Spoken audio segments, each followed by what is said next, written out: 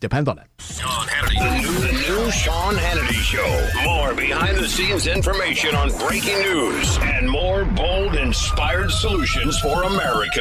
Now it's time for Jamie Dupree, the most connected man in D.C. on the Sean Hannity Show. Another huge loss for the president on the issue of executive amnesty. You have a federal appeals court uphold the injunction by a Texas judge against the president's new deportation in a ruling that marks the second major legal setback for the administration. Jamie Dupree, how was your holiday? I hope good. Excellent, Sean. How about yours? Very good, sir. Yeah, no, this is a big deal. I mean, obviously, look, we're still not on the merits of whether or not the president's actions are legit or not. We're just skirmishing over the early stuff. But what this basically does is it says, no, you cannot go ahead and implement the executive actions while the separate lawsuit is ongoing from the states that have challenged the president on this. So, again, this is the administration wanted to lift the injunction and allow it to go forward to implement the actions of the president. This appeals court panel, the Fifth Circuit in New Orleans, 2-1 vote saying, no, that injunction will stay in place. So now, two options for the Justice Department and the Obama administration. One, they can appeal this to the full Fifth Circuit to have an en-banc hearing, or you could take this directly to the U.S. Supreme Court. And so, we're over 3 months now since the plan was put on hold, and I think it's legitimate to sort of wonder, well, how long is this going to take? I just got a comment emailed to me by a legal expert, law professor at Cornell University, and he says, and I think this is correct, the true test will be on the merits of the case. But then he says, quote, that could be a few years down the road after a trial. So it may well be that this is not wrapped up until after the Obama administration is done, the lights are turned off, and they've moved on. So, we'll have to see where we stand. But for now, yes, today, this is a victory for the states. Let's go to the foundation of this executive order, though, because the president, and I played this for our audience before, and I think you've heard it before, said so many different times, over 20 times, that he doesn't have the authority to do this before he ultimately did it. Please use your executive order to halt deportations for all 11.5 undocumented immigrants in this country right now. We agree that we need to pass comprehensive immigration reform. At the same time, you have a power to stop deportation for all undocumented. Actually, I don't, and that's why we're here. I need your... Here's the problem that I have, Jose, and I've said this consistently. My job in the executive branch is supposed to be to carry out the laws that are passed. Congress has said, here's the law when it comes to those who are undocumented, and they allocate a whole bunch of money for enforcement. It's something that I've struggled with throughout my presidency. The problem is that, I'm the President of the United States. I'm not the Emperor of the United States. My job is to execute laws that are passed. And Congress right now has not changed what I consider to be a broken immigration system. Mm-hmm. And what that means is that we have certain obligations to enforce the laws that are in place, even if we think that in many cases the results may be tragic. Now, what you need to know when I'm speaking as President of the United States, and I come to this community, is that if in fact I could solve all these problems without passing laws in Congress, then I would do so. But we're also a nation of laws. That's part of our tradition. And so the easy way out is to try to yell and pretend like I can do something by violating our laws. And what I'm proposing is the harder path, which is to use our democratic processes to achieve the same goal that you want to achieve. But it won't be as easy as just shouting. It requires us lobbying and getting it done. But if we start broadening that, then essentially I would be ignoring the law in a way that I think would be very difficult to defend legally. So that's not an option. And I do get a little worried that advocates of immigration reform start losing heart and immediately thinking, well, somehow there's an out here. If Congress doesn't act, we'll just have the president sign something and that'll take care of it, and we won't have to worry about it. What I've said is that there's a path to get this done, and that's through Congress. And we've kind of stretched our administrative flexibility as much as we can. And that's why making sure that we get comprehensive immigration reform done is so important. It is going to require work. It is not simply a matter of us just saying we're going to violate the law. That's not our tradition. Could he be any more clear? You know, it's interesting because the lower court judge referenced some of those statements by the president. They were not referenced in today's ruling by the court's majority, though the one judge who was in the minority today said that they should not be relied on for anything. But the bottom line is this. It's a setback, a defeat today for the Obama administration. This is not on the merits of the case. That still has to be dealt with. I think the last I saw was they were looking at maybe a hearing in July on that before the Fifth Circuit. And so at this point in time, the Obama administration has to make a decision. Do they still try to lift this injunction by going before the full Fifth Circuit in New Orleans, or do they take this to the U.S. Supreme Court? When you go to the lower court ruling, the original ruling, you cannot argue that the president's statements, that by his own words, he doesn't think he has the authority to do it, and he did it anyway. I mean, that to me is a huge problem for them legally going forward. I don't care if they want to try or attempt to get the Supreme Court to weigh in on this. I don't think it's going to come out in their favor. I wouldn't even think I've got to believe that even some of the liberal justices would vote against this.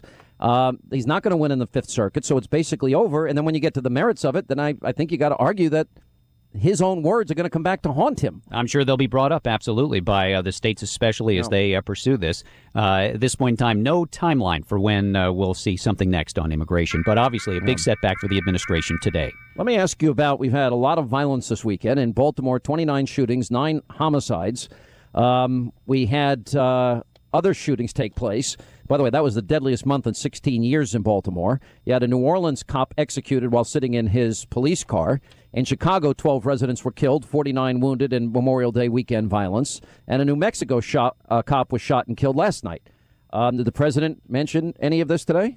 No, he talked about mainly, he had a meeting today with the NATO Secretary General that was focused a lot on Ukraine and Russia. And then he gave a statement to the press that focused as well on the NSA surveillance issue, as the White House and the president today basically demanded that the Senate do something in the next few days on this terrorism surveillance issue. I don't know if you've gotten into this at all today. The Senate worked until about 1:30 in the morning on Saturday, but was unable to come to any agreement and move forward on the issue of terrorism surveillance. Next Sunday night, we have 3 different provisions of terrorism surveillance law that expire. One is this Section 215 thing that the collection of bulk phone records that's involved there and has created a big firestorm since Edward Snowden leaked that. Rand Paul, of course, there was a lot that he talked about last week in his extended speech on the floor. And then 2 other provisions, one on roving wiretaps, one on lone wolf terrorists and the surveillance of them. Those 3 things expire next Sunday. And the president today focused on that, urging the Senate to accept a bill that has already received a big bipartisan vote in the House,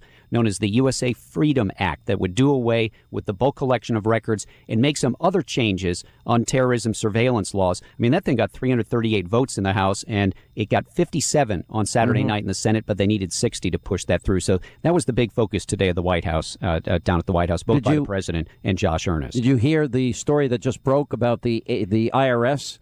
And thieves used an online service provided by the IRS to gain access to information of more than 100,000 taxpayers. In other words, the IRS has been hacked. And yes, while we're speaking right now, evidently the IRS Commissioner, John Koskinen, is briefing reporters on this. The IRS says that the thieves used a system called Get Transcript. I think it's something that you can go in and get, and that you then get past a security screen where you have to know the taxpayer information like a social security number, date of birth, your street address, and more, and that they have been able to get in there and get information about 100,000 taxpayers. So, yeah, what's the worst nightmare of all for the IRS? It's not just having your identity stolen, but it's the hackers getting into the IRS system. And I'll guarantee you, this one is going to get a lot more attention from the Congress. Yeah, I think indeed. I mean, who knows if it's just 100,000 by the time all is said and done. You know, we've been talking a lot. You know, I've been very critical of Republicans. I think what happened in the Senate as it relates to this TPP bill, the Trans-Pacific Partnership Agreement, has angered a lot of people. And most of it has to do with the fact that we're back to like Nancy Pelosi being the leader. You have to pass a bill to find out what's in it. It would require, you know, now you have Joe Manchin, Elizabeth Warren. We have Congressman Duncan, who also wanted full transparency. They wanted the people in the Congress to have 60 days to review it. If anybody wanted to see this bill, they had to literally go over to where the bill was, and they couldn't even take pictures of it. They would just be able to take contemporaneous notes on it. And even Orrin Hatch, you know, said, you know, that he hadn't even read the bill. And yet they passed. It's not a bill. This is the actual trade agreement that's being negotiated between the U.S. and these Asian Pacific nations. Right, but the Senate voted 62 to 38 to end debate on the bill, which gained 60 votes needed to proceed, which was a victory for the president, and he got all these Republicans to support him. Well, I think because the Republicans agree with the president, I think if there were a Republican in the White House, they would be voting the same way. Okay, but because they argue that the trade deal will help promote jobs in the U.S. Did the Republicans say that they would be transparent? Did the president say he'd be transparent?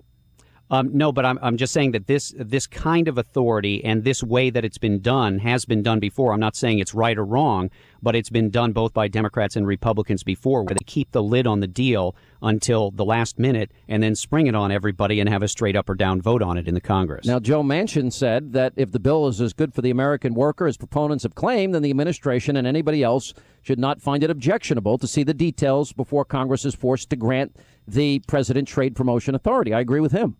Yeah, there's a group of more liberal Democrats, a few like Manchin in the middle, and then a group of more conservative Republicans who are arguing for the full disclosure of that agreement. We'll have a vote maybe on that trade bill sometime. It could be as early as next week in the House of Representatives. And, there's a lot of talk up here that it's going to be a very close vote. I don't know. We'll see. There's obviously a lot of Democrats who don't like this deal. They think that the trade agreement will cost jobs here at home. So they're against it on that front. There's a number of Republicans who are supportive because they argue it will expand jobs and economic growth. But then you do have some within the Republican Party who fear that there will be something stuffed in here that they don't know about, that they'll be forced to vote on just up or down, and they won't be allowed to amend. The total, complete disrespect of the American people and the American voters is staggering by both parties. That's how I look at it, because both of them have promised transparency. And yet all of this now is being done in secret. Anyway, do you have anything happening in terms of 2016 news? We have Hillary Clinton's emails that were released. Very interesting. This never happens on a Friday before a holiday. I know it was funny that I actually told some of my stations Friday morning when we were talking what might happen before the memorial. I said, well, maybe they'll release Hillary Clinton's emails. And they did. Those just on the Benghazi thing. We haven't seen a schedule as yet from the State Department as to when we will get more emails. One lawmaker who read the unredacted version of them told me that he said what they'd really like to see still is a lot more of the back and forth amongst the top officials and aides at the State Department. The State Department has not evidently turned over many of those as yet. All right. Anything else we're missing today, and what can we expect this week? Lawmakers are gone. So, we talked earlier about that NSA surveillance issue. For them to get something done, the Senate's going to come back on Sunday. So this is a break week this week for the House and the Senate. I think tomorrow the president goes down to Miami. He's going to have two fundraisers down in South Florida on Wednesday, and then he'll be at the Hurricane Center on Thursday. And I think Hillary Clinton and him will both be in the Miami area at the same time on Thursday. I don't know if they're going to plan any kind of meeting or they'll just sort of pass each other in South Florida. Unbelievable. All right, Jamie Dupree, the most connected man in Washington. See you, sir. Sean. Thank you. Good to talk to you. Hey, over the years, all of us like to upgrade on so many things. You upgrade, you get a better car. You upgrade, you get a better phone. You upgrade, you get a better TV.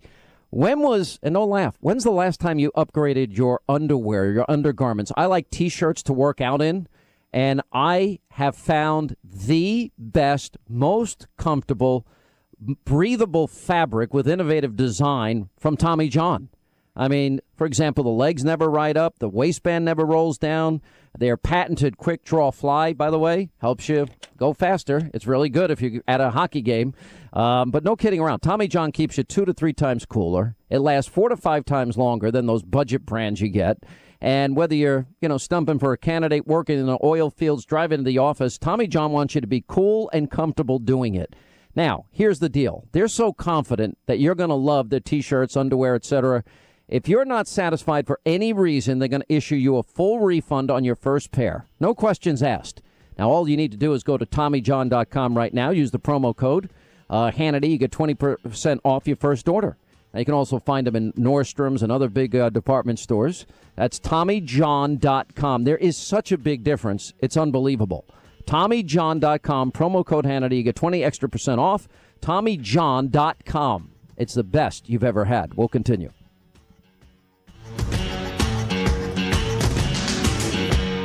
Had enough of backroom deals and party politics? So is Sean. He gets the answers you need on the road to 2016. This is the Sean Hannity Show. News 95.5 and AM 750. WN. For the ones who work hard to ensure their crew can always go the extra mile, and the ones who get in early so everyone can go home on time, there's Grainger, offering professional-grade supplies backed by product experts so you can quickly and easily find what you need.